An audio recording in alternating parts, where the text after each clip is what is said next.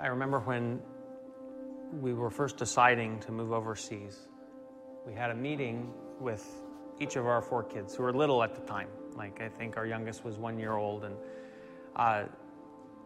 one of the phrases that came out in the family meeting was, "We do hard things."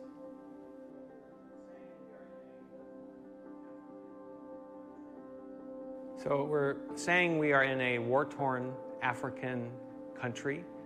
We're being ambiguous about the name of the country because there's very high persecution. And so the norm here is to kidnap, beat, and kill Christians. So it's a very serious thing. Regular prayer that we pray in the car as we leave in the morning is, thank you, God, for one more day in this city, because we never know when the last day will be. Why are we doing what we're doing? When I was a teenager, Bruce McAvoy was the youth pastor at Chapel Street, and Jeff Frazier was the new senior high pastor at Chapel Street. There was just a deep conviction of who God is, who He is to me, and that I'm ready to go to the ends of the earth to do anything that He calls me to do. Our decision to move to this part of Africa was a statistical decision. There's dozens of unengaged people groups that no one was going to because of the persecution.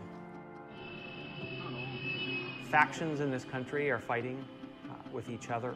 More than 500,000 people have been internally displaced and have left their homes. There hasn't been good education in this country for a decade. People fear for their safety. I remember I was in a car with a friend. He was new to this country, and he had said, "So, Doug, what is the message that you think people most need to hear?" And I thought about it for a while. Hope. Raised us beneath the shade of the Georgia pine. That's home, you know. Sweet tea, pecan pie, homemade wine. Where the beaches grow, and my house is not much to talk about.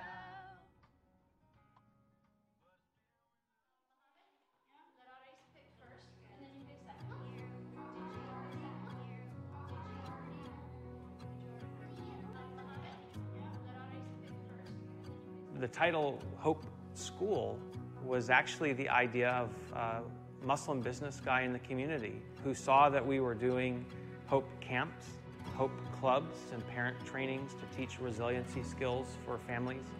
And he said, "Doug, you have Hope camps, you have Hope clubs, you should have Hope School." He said, "I have an 86,000 square foot facility that you can use rent-free. This message of hope is what our community needs." We started Hope School this past September with 120 students, which by October was 180 students. We have about 20% of the building set up with classrooms. About 80% of the building still needs development. There's so much that can be done, but like we don't have kitchens, we don't have refrigerators or microwaves. Like there's certain pieces. There's not things for the kids to play with at recess.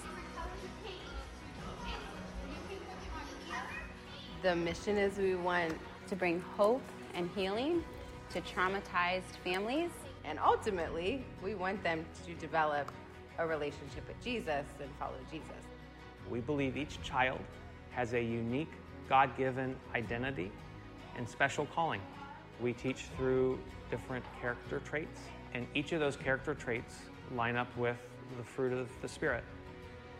Education so lines up with the Christian worldview that we can ask whatever question we want, we can share whatever doubt we want, and that the answers will line up with our faith. And we believe if in this culture we develop a generation that learns to think critically, this is going to cause a seismic shift in how they approach who God is. As we do hard things, we kind of feel weak, but in that, God shows Himself to be strong.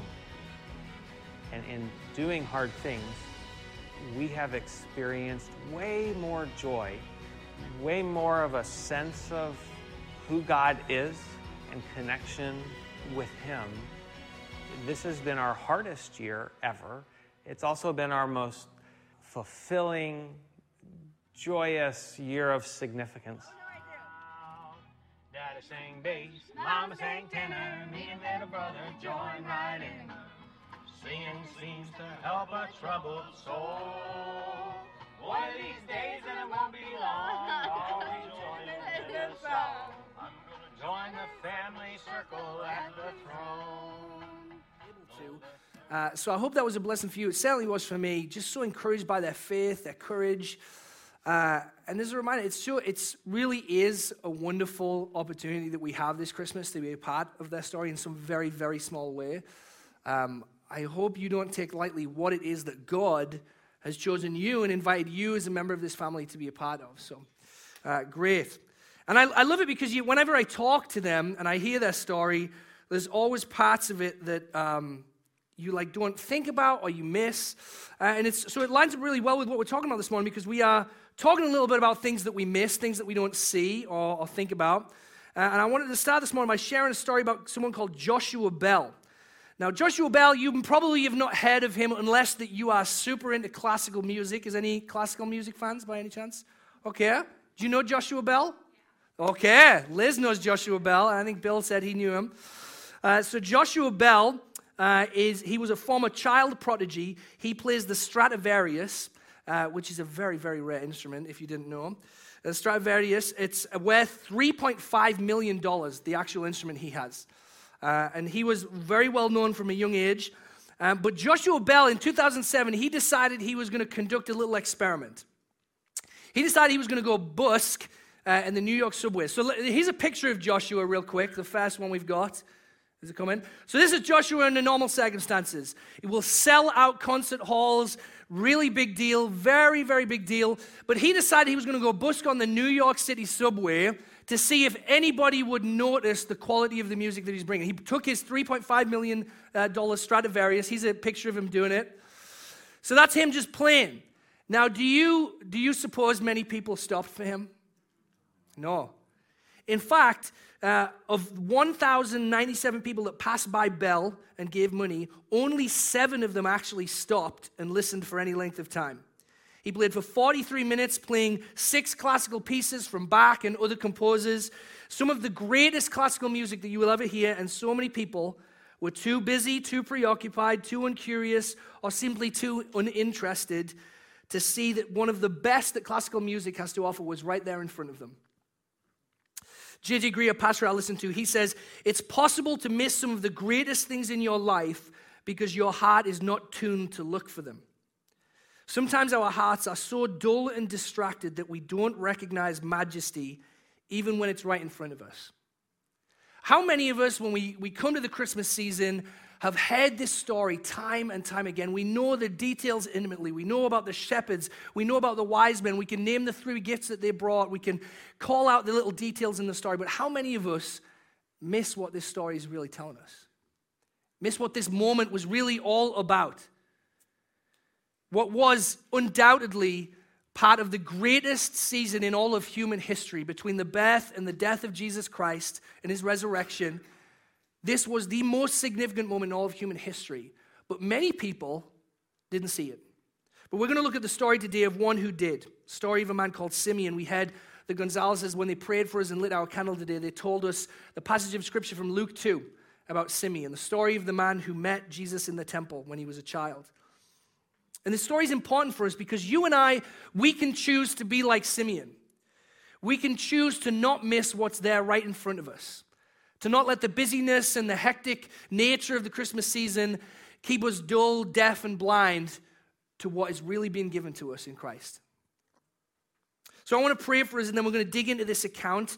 We're going to talk about 3 things this morning: the promise of the Spirit, the proclamation of the Spirit, and then the piercing of the Spirit. Let me pray for us as we go into this.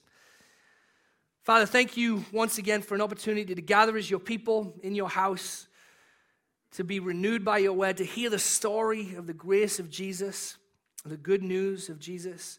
God, I pray that this morning we would be like the man that we read about, that we'd be like Simeon, who have our eyes open. I just pray that you would open your word to us by your Holy Spirit to hear and to see who he really is, God.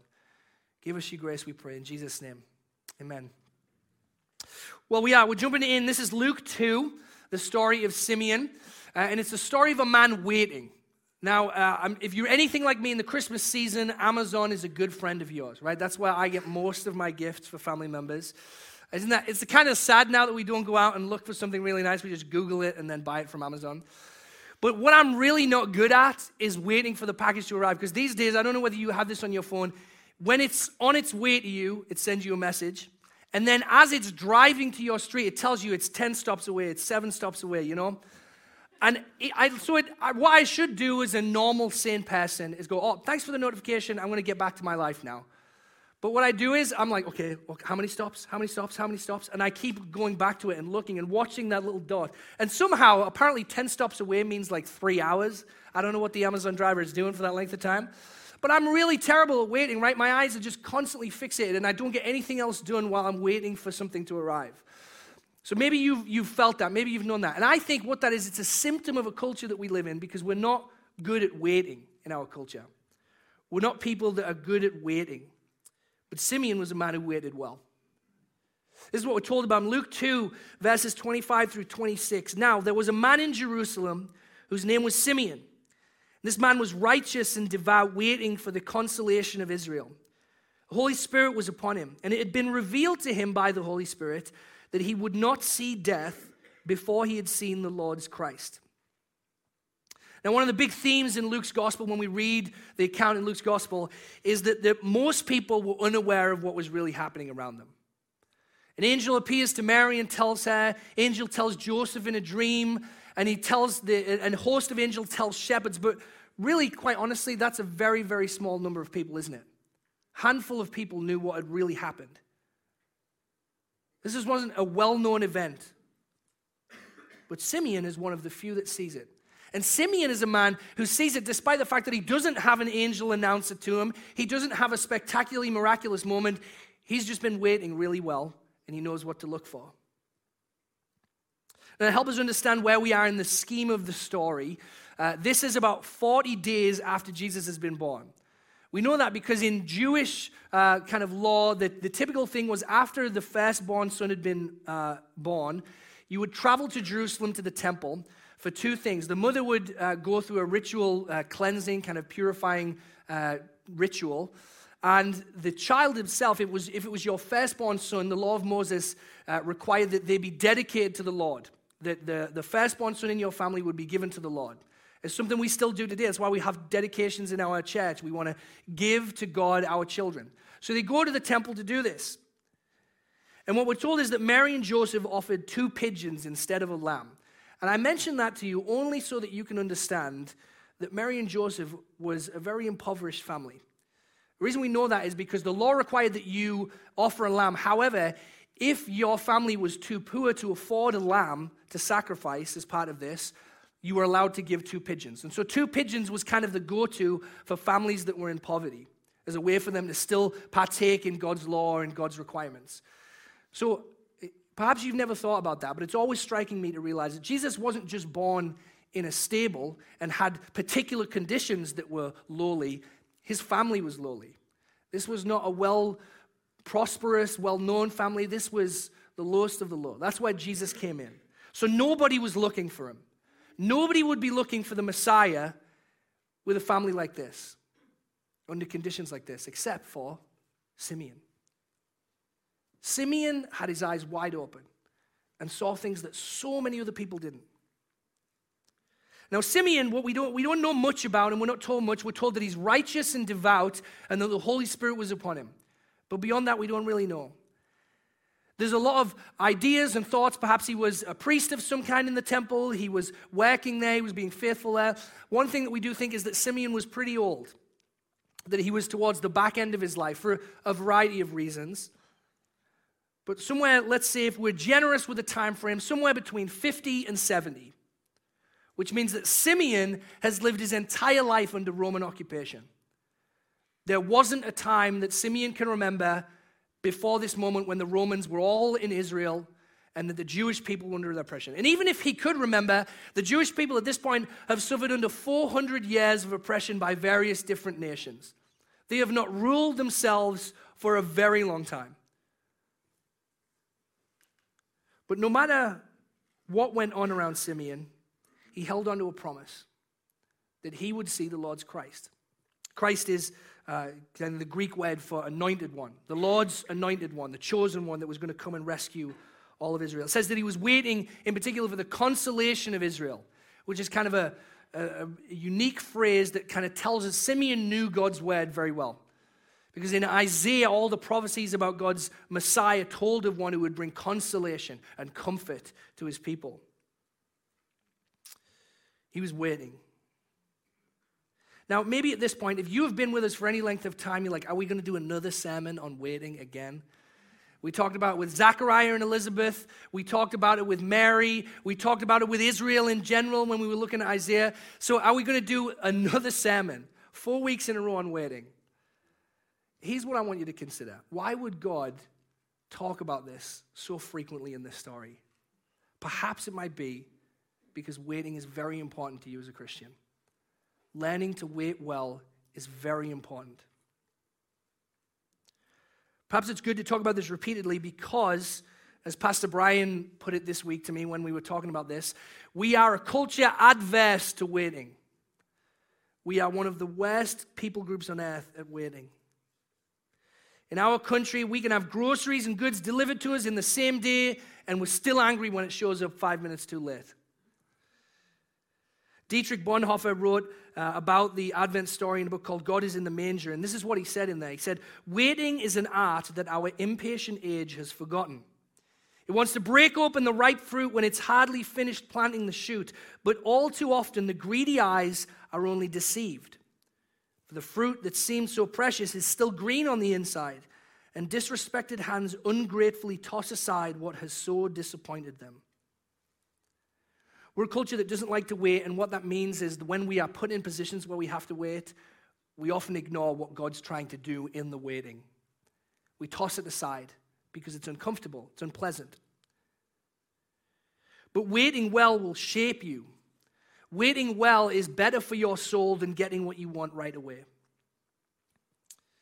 The question isn't whether you and I will be asked to wait by God at some point in our life. The question is, when he asks us, will we wait well? Will we use that time well? How did Simeon wait? Simeon showed up. He didn't grow weary. He kept himself focused on the promise that God had given him. It reminds me of what we're told in Isaiah 40 when we say in verse 31 of chapter 40, they who wait on the Lord shall renew their strength. They shall mount up with wings like eagles. They shall run and not be weary. They shall walk and not faint. It's a passage that we hear a lot when we talk about waiting. But if you listen to the words of that passage of Scripture, it doesn't sound like waiting, does it? Running, walking, moving, rising up, not being weary. That's what godly waiting looks like. It's active, it's moving, it's confident. What are you waiting on God for? What is it this Christmas season that in your heart you are waiting and you are longing and you are hoping for? Are you waiting well? Maybe you're waiting for reconciliation in your family of some kind. Broken relationships that's been painful and you're waiting and you're longing. God said it right. Maybe you're waiting for an area of healing. You have been going through years of suffering and struggle and just longing and hoping, God, will you heal me? Will you help the doctors understand what's going on with me? Will you deal with this problem that's gone on so long? There's any number of things that we're waiting for, and we've highlighted them before when we've talked about them. But the question is, in your waiting, will you choose to see the God who is moving? Will you choose to be active and present in the things that God is doing in your life? Because you and I, if we are followers of Christ, we don't wait like the rest of the world because we have a confidence, we have a conviction, we have a hope that doesn't move. Essentially, we're not checking on the Amazon order every 5 minutes to see how much closer it is because we know it's a certainty that it will arrive. I'm sure, like me, you've noticed that our country is full of things that could consume our attention and distract us from waiting well. We ask questions, where are we going? What if this happens? What if this happens? Well, what about this person and this leader and these circumstances and these situations? But followers of Jesus are not manipulated into being more fearful or less loving because of the things that we wait for. They shouldn't have that power over us because we know who God is. We know what he's promised us. For Simeon, the word of God and God's promises to him was stronger than all the circumstances around him. And the same should be true about us. Because we are people who have received the proclamation of the Spirit. The proclamation of the Spirit. Let me tell you about this. There's a painting that Rembrandt created about this very scene that we're talking about this morning, about Simeon and Jesus in the temple. And he actually painted the same scene twice in his life. He painted it very early on when he was 25 years old. And I want to show you the first picture here. This is what he painted when he was 25 years old. It's kind of a zoomed out scene of what's happening in the temple. You can see just in the center there where the light is, that's Simeon holding the child Jesus next to his mother Mary. But you can see everything else going on there. There's other people in the temple. There's busyness. There's light shining down. So this is, for sure, this is a significant moment, but there's a lot of other things going on. Now, what's interesting is, if we fast forward to the last year of Rembrandt's life, when he was an old man, he painted this same scene again, but this is what he painted. With a much closer look at Simeon and Jesus. And in fact, everybody else has disappeared from the scene. There's one figure in the background that's clothed in shadow because Rembrandt wants our eyes to be on what's happening between two people, Simeon and Jesus. At the end of his life, Rembrandt saw this moment differently. And I think he saw it in a way that all of us should see it. That this wasn't just one more event in the Advent story. It wasn't just a spectacular moment with all the busyness of everything else around it. This was an intimate moment between a man who had been waiting his whole life for God's hope and then God putting it in his hands.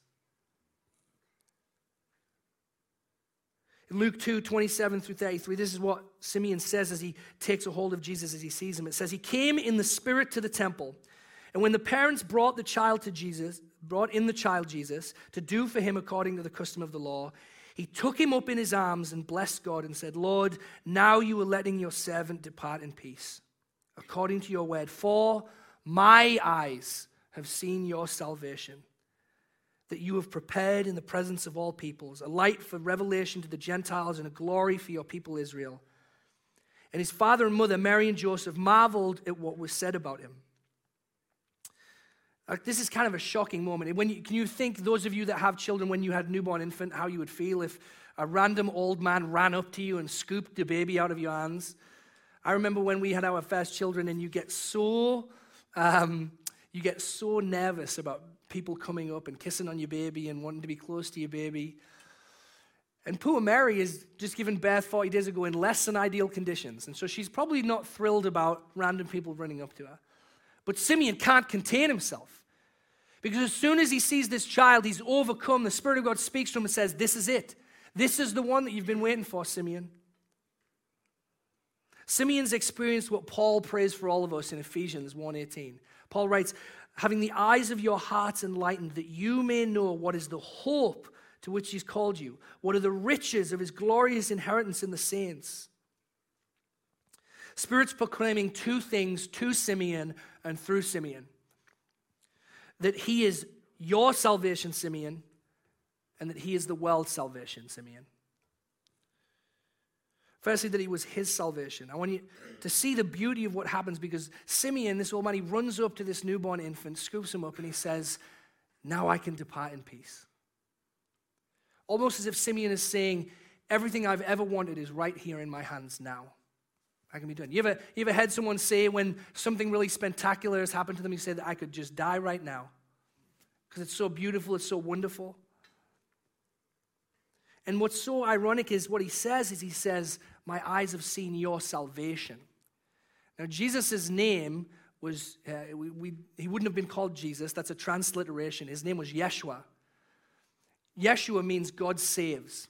God's salvation. So essentially, Simeon is holding him and saying, Jesus, God's salvation, Jesus, I see it right here. He's using his own name.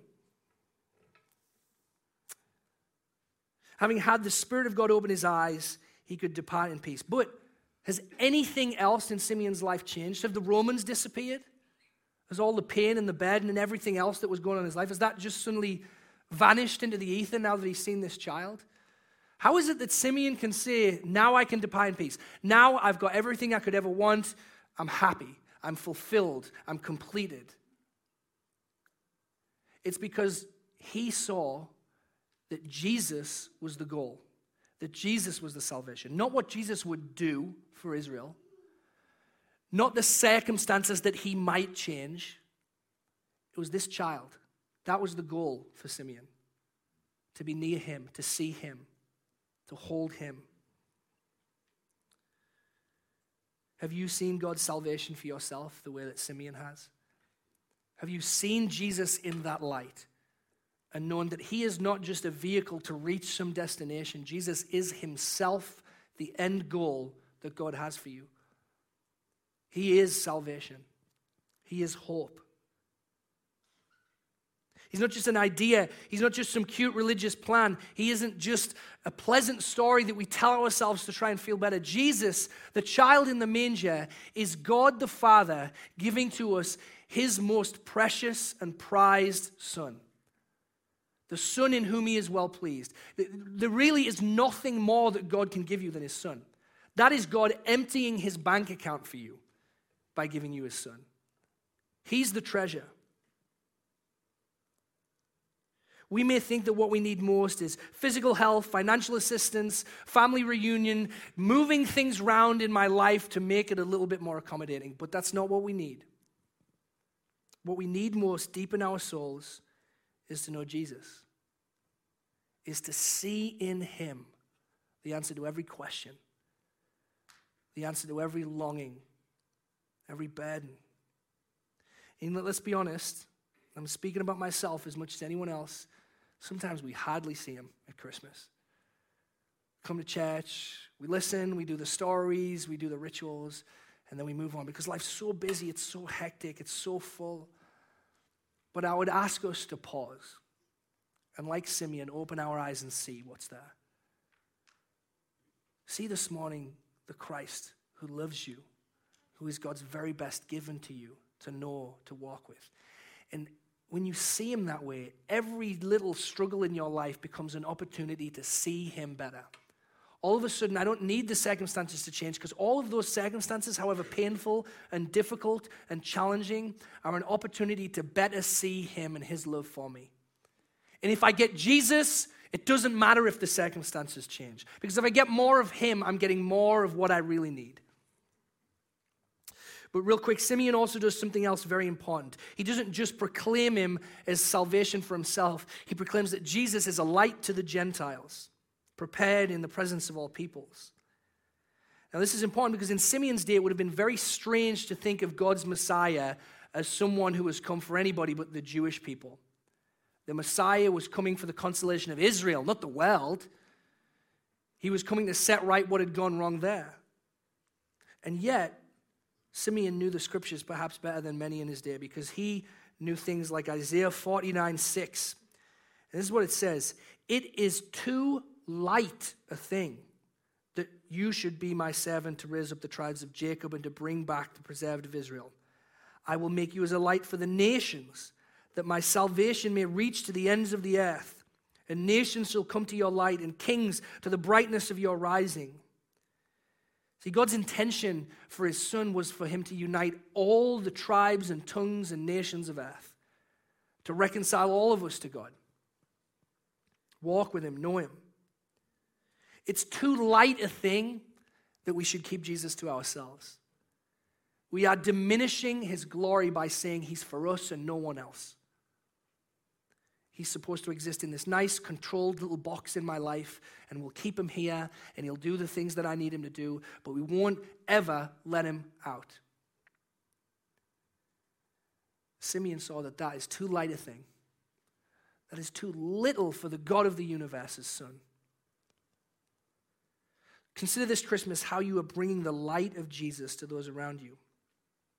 Because this message, this gospel message, it needs to leave our walls. It needs to escape here. We need to proclaim it. Simeon couldn't control himself. He knew, this is so beautiful, this is so magnificent, it's so incredible. I need to tell of what this boy is going to grow up to be, what he's going to do for every single nation on earth. You think about Jesus like that in your life, as something that you just can't keep to yourself? How do you share his life? Do you serve? Do you tell people about him? Do you pray for others? Do you invite them to join you? Whether that's here at church or whether that's in any other corner of your life where you're engaging with God's word and with his son. I've mentioned many times here at church, one of my favorite verses is Philemon 1:6, short book in the New Testament where Paul writes to Philemon, he says, I pray that the sharing of your faith would have its full effect, that you would know every good thing that's in Jesus for your sake. He says, when you share Jesus, Philemon, when that happens in your life, you will see Jesus better. But all of that will only happen if, like Simeon, we are pierced by the Spirit. This closing conversation that he has with Mary and Joseph is so incredible. After he proclaims this, Simeon turns to Mary. He looks Mary right in the eye and he says to her, behold, this child is appointed for the fall and rising of many in Israel, and for a sign that is opposed, and a sword will pierce through your own soul also, so that the thoughts from many hearts may be revealed. Do you see what's happening here? Do you see what the Spirit is revealing to Simeon? The Spirit's showing that the shadow of the cross is hanging over the manger. I want to show you a picture here to help us think about this. Because the manger and the cross are inseparable. You actually can't celebrate Christmas unless you see the shadow of the cross hanging over it. That's what Simeon is doing when he turns to Mary and he says, a sword will pierce your own soul also. He's telling Mary, it's going to cost you to love your son. You're going to see something very painful. You're going to experience great pain because your son, his glory is tied with his death. His plan of salvation requires his suffering. And to be a mother, to see your son go through that, it's going to be painful. I talk sometimes with people and we have the silly pastor conversation of which is the better holiday, Easter or Christmas? Which one's more important? Is it the baby in the manger? Is it the man on the cross? And it's a silly conversation, and really the truth is you cannot separate them. He came in the manger so that he could reach the cross. It is one fluid motion in God's mind. He is sending his son to carry it all. And that would have been so hard for people like Simeon to understand. They were not expecting a suffering Savior. They were not expecting a Messiah that would die, that would give himself over to their enemies and lose purposefully. Can you imagine how ludicrous it was to think this newborn child, this is the plan that God's got to set everything right?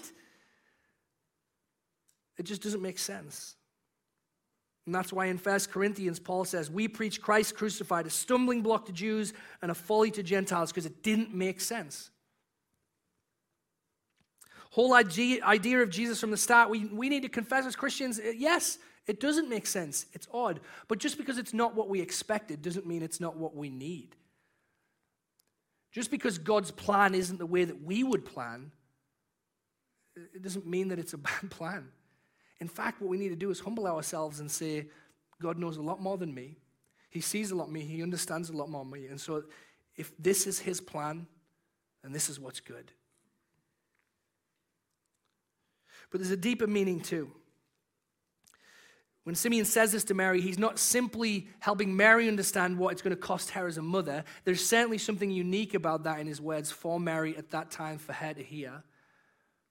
But there's also a message for us. Because all of us must be pierced by him. The sword that will pierce is not just the pain of death that Mary will uniquely experience, but it is the necessity of everyone who wants to see him as he really is. Hebrews 4:12 says, the word of God is living and active, sharper than any two-edged sword, piercing to the division of soul and spirit, of joints and marrow, and discerning the thoughts and intentions of the heart. Is it possible that we keep the child in the manger at arm's length sometimes? Because when we get too close, we feel him piercing us, seeing to the depths of who we are, knowing about all of the things that roll around inside of our hearts. We get nervous that if he cuts us open and sees just how broken we really are, if we have to look at that with him, we don't like that. Let's keep him in the manger. Let's keep him at arm's length. But Jesus was given to us for our good. Like a surgeon with a scalpel, he has come to do a very painful surgery that will ultimately set us free. He wants to expose those things that are in us that are broken so that we can come to him, see our need for him, and like Simeon, say, we've seen your salvation. We've known your peace. If you have been at Chapel Street for any length of time, you know that our lead pastor, Jeff Frazier, is obsessed with C.S. Lewis. And I will join with him on occasion because C.S. Lewis was a very smart guy. And in particular, one of the things that he did was smartest is writing the Chronicles of Narnia. I didn't read them until I was an adult. And those books have so much insight into the truth of what the message of the gospel is. I want to tell you the story really quickly as we close this morning of Eustace. Eustace is a character in the book, The Voyage of the Dawn Treader. It's about the third book in the series, depending on how you are setting them up. And in this story, the children have come back to Narnia, and Eustace is a particularly greedy and selfish boy. And on one magical island that they find themselves, he hoards treasure. And what happens is he gets turned into a dragon. That he loves the treasure so much, this curse is put on him, and he becomes a dragon. And there's nothing he can do to undo it. It's just a total mess. And after he goes through this, he kind of starts to change. And he feels the burden of it. But then Eustace meets Aslan. Aslan the lion, the Christ figure. This is taken exactly from the Voyage of the Dawn Treader. This is the exchange. This is Eustace speaking. He says, "Then the lion said, but I don't know if it spoke, 'You will have to let me undress you.' And I was afraid of his claws. But I can tell you I was pretty desperate. So I just laid down flat on my back and I let him do it." And I want you to hear this. The very first tear that the lion made was so deep, I thought it had gone right into my heart. And when he began pulling the skin off, it hurt worse than anything I've ever felt. And the only thing that made me able to bear it was just the pleasure of knowing that it was peeling off. If you've ever picked a scab off a sore place, it hurts like Billy. A very British thing to say, but it's such fun to see it coming away. And he peeled the beastly stuff right off, and there was I, smooth and soft as a peeled switch and smaller than I had been. And he caught hold of me. I didn't like that much, for I was very tender underneath now that I'd got no skin on. And he threw me into the water. And after that, it became perfectly delicious. And as soon as I started swimming and splashing, I'd found that all the pain had gone. And I saw why. I turned into a boy again. Quite honestly, when I read that, even though it's a children's book, I get emotional because that is a picture of what it means to be pierced by Jesus. The claws of the lion will sink deep in you, so deep it feels like it's cut to your heart, and it will hurt, but it will set you free. In the end, you'll find yourself liberated from the burdens. You'll find the joy of being loved and known by him, letting the surgeon do his work. It's the kindness of Christ's scalpel that pierces us so that he might heal us.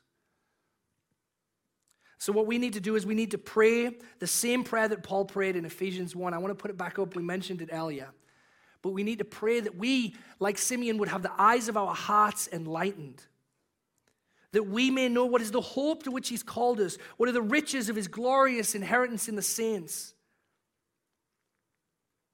Do you see at Christmas what Simeon saw? Do you see that Savior? That child given to be the hope of everything you've ever needed? Have your eyes seen his salvation? Are your eyes open to the wonder, the grace, the greatness of that child? The question for all of us is, will we pass him by and join with all the other busy people in the temple?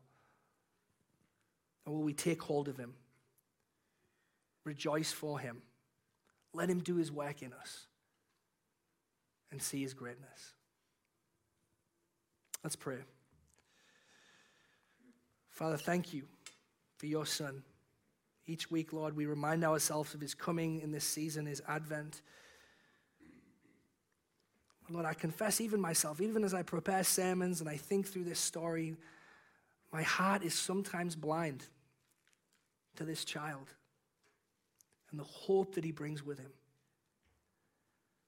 Father, I pray that you would cut through the busyness and the schedules and the everything, God, so that we could see your Son.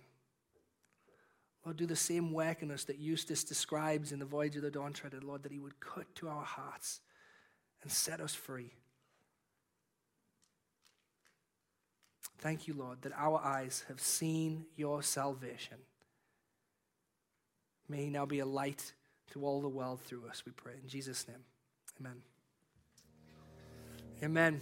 Hey, well, before we go, just a few announcements to make sure that you are aware. If you haven't yet registered for our Christmas service, we'd love for you to do that. It would be a huge blessing for us just to know who's going to be coming to each of our services so we can be fully prepared.